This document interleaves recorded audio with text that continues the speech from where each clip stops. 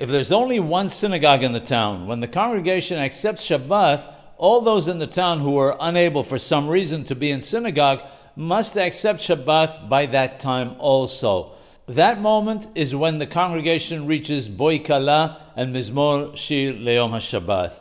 If there are multiple synagogues in the town, one who was unable to go to synagogue, be it because he was unwell or for some other important reason, should accept Shabbat when the Minyan in the synagogue that he prays in accepts Shabbat.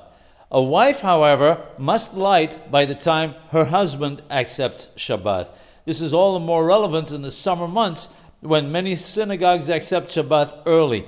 As such, even if other Minyanim in the town start Shabbat later, she must still light by the time her husband accepts Shabbat.